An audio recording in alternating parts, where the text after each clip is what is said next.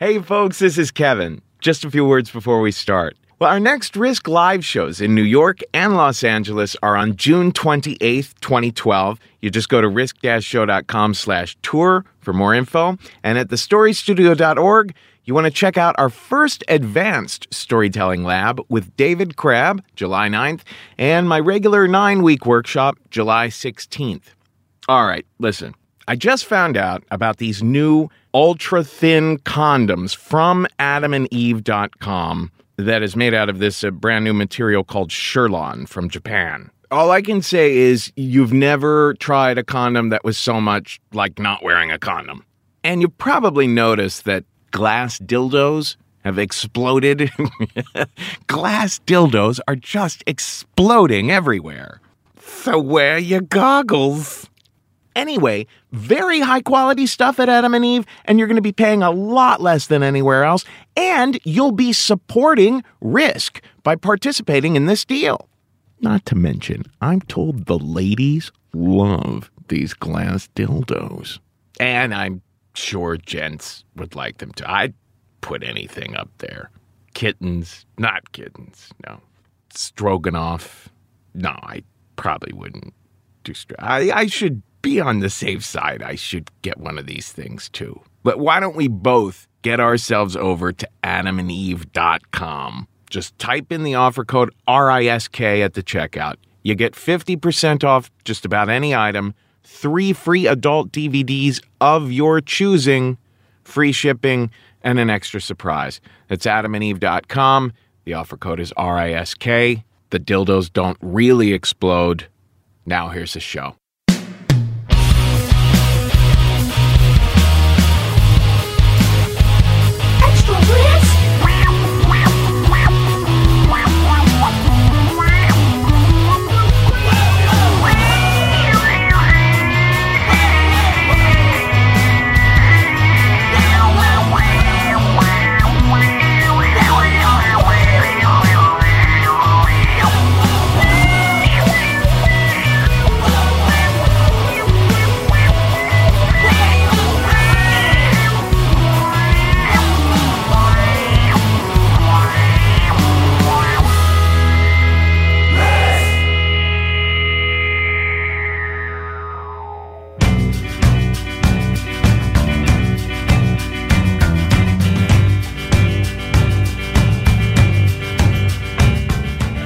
Kids, this is Extra Risk, where we give you even more of the show where people tell true stories they never thought they'd dare to share. I'm Kevin Allison, and this is Singing Adams, behind me now with an instrumental version of their track, I Need Your Mind. Today on the show, we have one of our favorites, Miss Jackie Kashian. She has been on Comedy Central, Last Comic Standing. She has her own podcast called The Dork Forest. And Jackie is just such a down-to-earth person, always a pleasure to work with. She came to our New York live show a couple months back and told this particularly personal story. So let's dig into it. This is Jackie Kashian with a story we call Such Things as Our Past.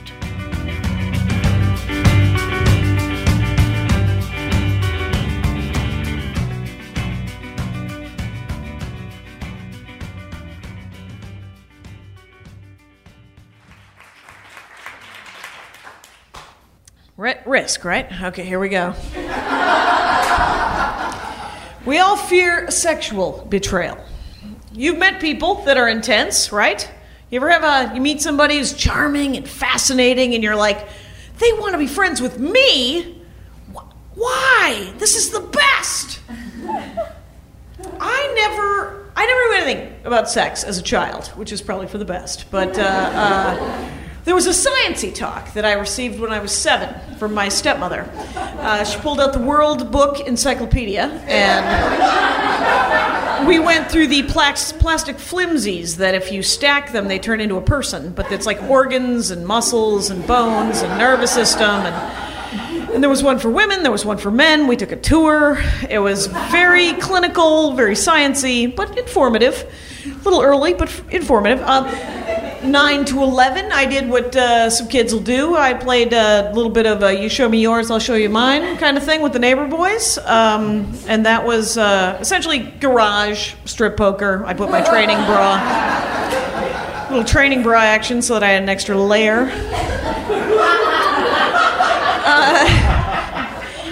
Then I went to college, and I started doing stand-up comedy. And there were some nice guys. There was some date rape. And then there were one-night stands on the road. And the only boyfriend I had, a very, very quick boyfriend, took care of the virginity issue. And then all the guy comics that I hung out with they did one-night stands. So I was like, oh, that's what we do. That's what we as comics do. We have one-night stands. And there were older people who did stand-up comedy who were married, but they got laid on the road as well. So so I was like, that's what we do. And I've never known really how to have relationships because my parents seemed happy enough to me until they weren't. And then, and I didn't know that my friends in high school and college, that those were my friends. Those are my friends. Because I met Kelly, who made all those friends seem superficial. But friends are the people that you stay up late with and talk about philosophy and stuff like that. Friends are not the ones that you drink with and then end up in various degrees of undress. They're not mutually exclusive. If you discuss philosophy with your drinking buddies and then whatever you're undressing, that's all between you and them, but that's fine. But those were the two things I did. When I met Kelly, a friend of mine, she made all those friends seem superficial. She's a comedian as well, but she was the successful woman comic when we first started doing stand-up comedy. And she had so much charisma. She didn't even really do comedy. She didn't really have friends. She had so much charisma, people wanted to work with her. She had so much charisma, she was essentially raising an army. She was looking for disciples. I became a disciple. I joined the army. I was in. And there are comics who talk filthy, who are filthy, filthy comics that audiences love. Old women laugh because they have so much charisma. Greg Fitzsimmons, Doug Stanhope are hilarious, hilarious men that old people. I mean, if you look at their material objectively, there should be picketing. But it's like, but you can't, I mean, and that's the kind of material she did. I would do one of her jokes, but that isn't done. So just think of like the smartest dirty jokes you know. That was the kind of comedy she did, and she all made it seem very effortless. And then she gave back to the community as well. She always had a project, someone she saw potential in, and she'd take them under her wing and bring them out and make everyone who wanted to hang out with her hang out with them. And I was one of her projects. I was her project. And we started hanging out at the club initially, and she never had a car, so I would drive her around. And she had a daughter, her and her daughter, and we started hanging out all the time. I took time off my job eventually to drive her around. And we went drinking and did shows, and I babysat for her when she had dates. I was a great help in the single motherhood issue, but I was also her project. So she taught me things. She taught me like how to wear makeup and how to dress better than this is better. And she taught me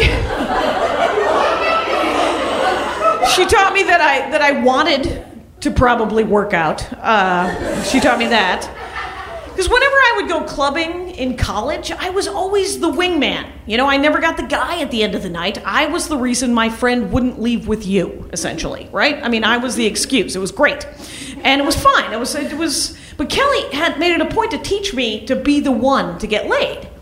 She, I think the first guy, she tried to get me to pick guys up. Like they just flocked to her. But eventually she would just pick up an extra one for me. And I think that one of the first guys she ever set me up with was an ex-boyfriend. And I'm sure, I know that she was blunt. I'm sure the conversation was like, Dave, really, you should sleep with Jackie. I'm sure she's great. And, because she couldn't sleep with all of the guys that wanted to sleep with her. She could not. There were just too many.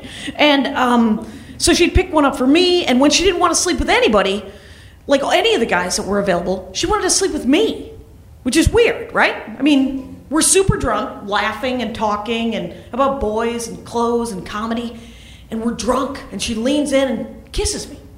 And and I kiss her back because she's Kelly with the charisma of the sun, right? And so we start making out. And that counts as my lesbian experience, except it wasn't really sexual, or it was sexual because we made out a lot, but we didn't make out because I was the spare, essentially. And it was like, it was sexual, but it didn't feel like any other. I mean, there's a disconnection when you get laid, right? When you sleep with strangers. But this was even a weirder disconnect because we were workmates. Like there were times when we were sober, hanging out and just hanging out. But so it was weird and disconnected, and I don't know. But I never thought of it as like a sexual relationship. I thought we were best friends, and I thought that's what best friends were, I guess. And then I made it weirder. Yes. I tried to figure out how to make her life perfect. I tried to figure out, we're best friends and this is what we're doing and we're in each other's lives so much. How can I find more money and more time to be with her and I must have been the neediest friend she'd ever had. But I was the neediest friend she ever had that also had a car and a job. So she started working harder to make my life more perfect. Doomed. So fucking doomed. So doomed. And so she was doing whatever she could do for me, getting the club to book me, teaching me how to dress and to get laid. I never got good at getting laid. I look back at it and I think it's just I don't like to sleep with strangers. And she was still getting laid whenever.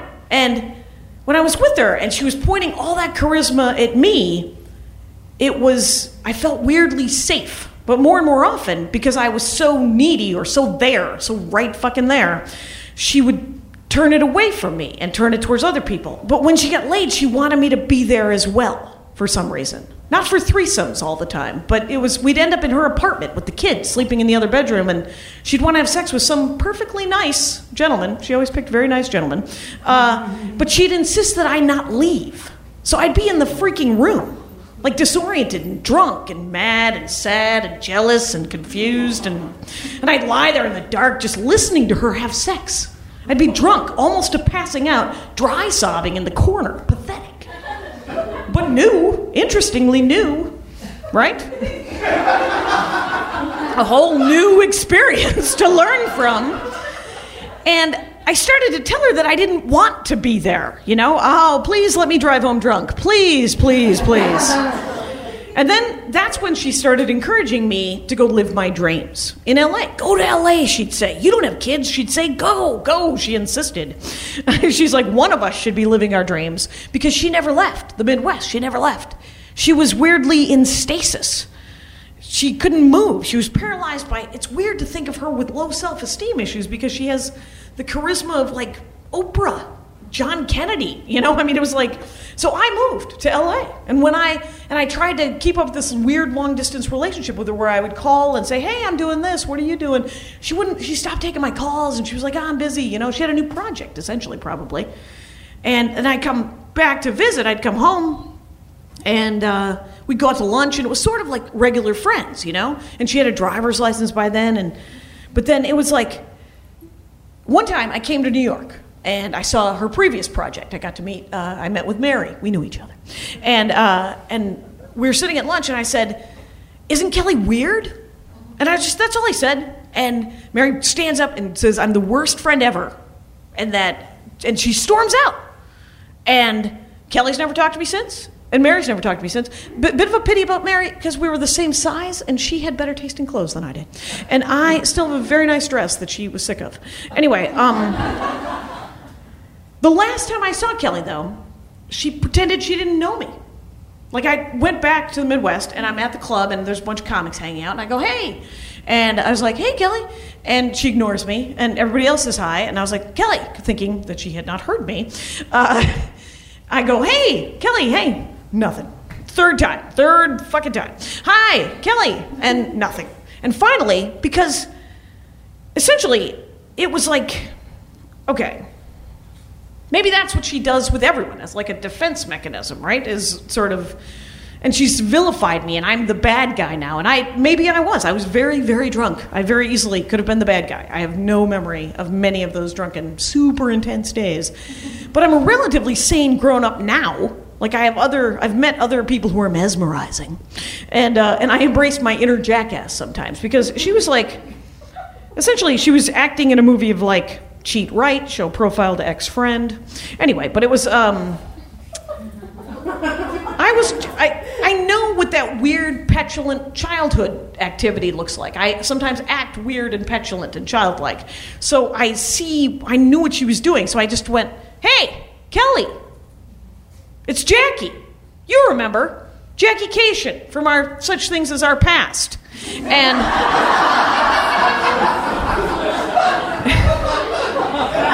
And in the way that she will always be the most charming asshole in the room, she burst out laughing and looked me straight in the eye and said mesmerizingly, "Yes, Jackie, hello."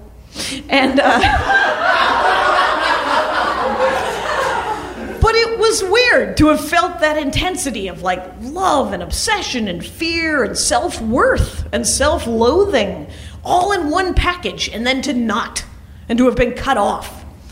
I don't really think about it when I'm not around her. I don't think about it. But when it's pointed at someone else, like when you're by the sun and then it's pointed at something else, it's a learning experience, you know? I feel like it was an apprenticeship, not to actual real love or friendship, but an apprenticeship to learn how to not get sucked into a cult. Because it's affected how I think about friendship. You know, this is probably 10, 15 years ago now.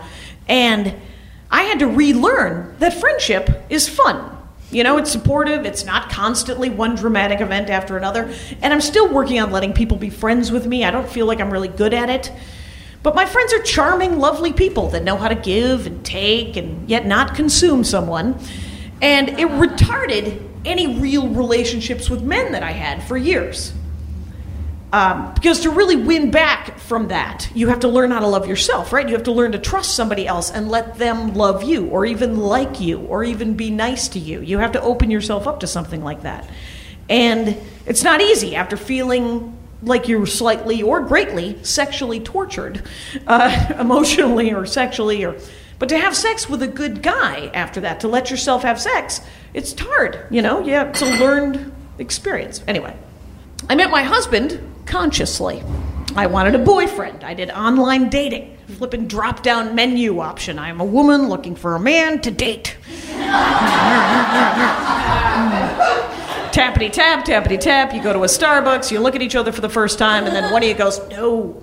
And then you go home and you do it again and again and again until you meet someone who isn't horrified by your initial appearance.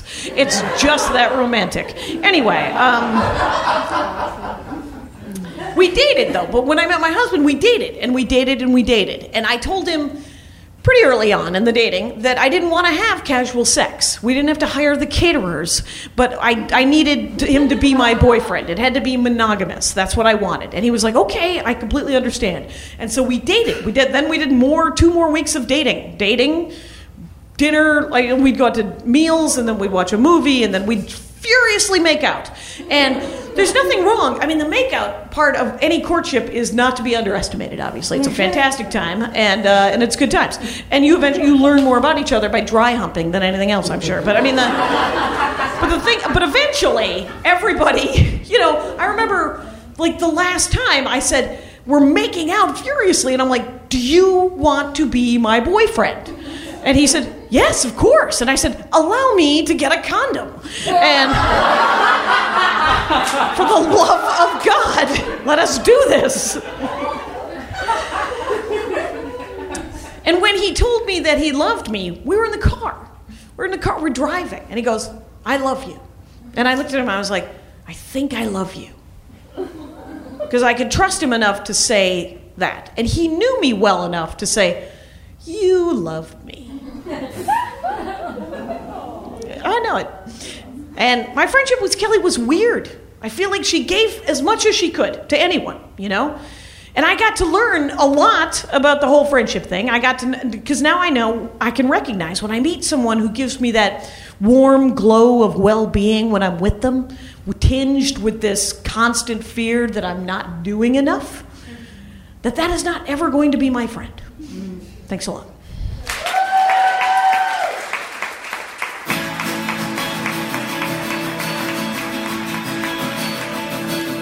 Could you ever understand how you ended up here? Any friend you've ever had has disappeared. And the tug of a heartstring is the line that pulls you home. You bear witness to the ones who used to know. And I keep having these dreams, and I keep having these dreams, and I keep having these dreams. I will come to you when you fall down, and when the lights go out, and we will set the world to rights.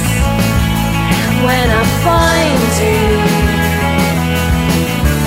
under California skies.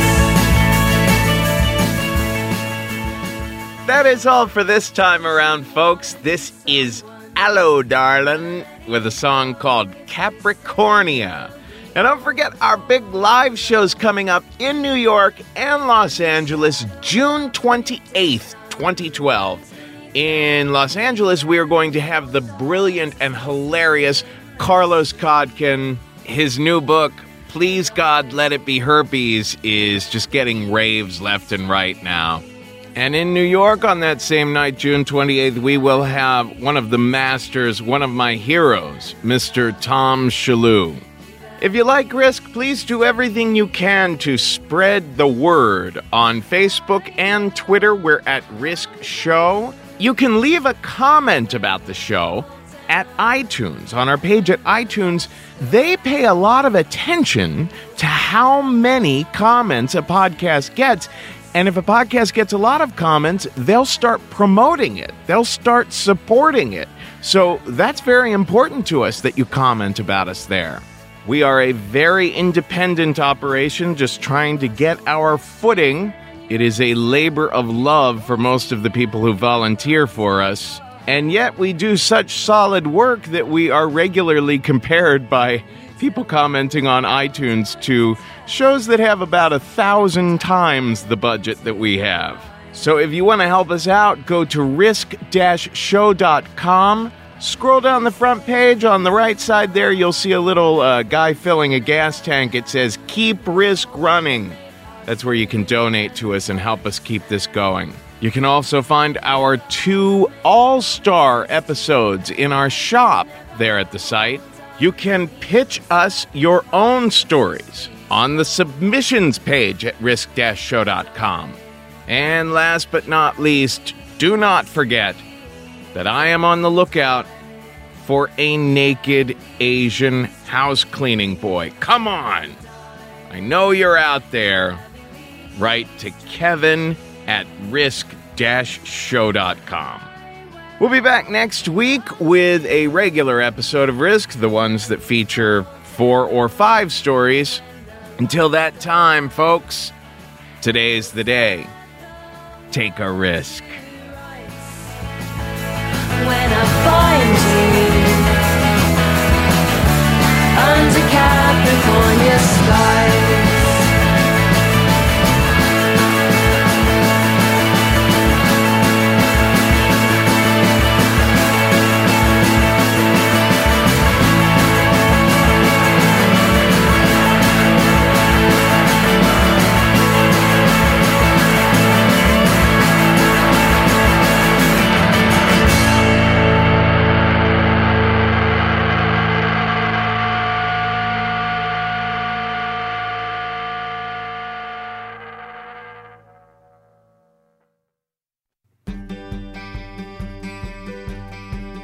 Easter egg. Oh, Easter egg. This is the little old Easter egg. Easter egg.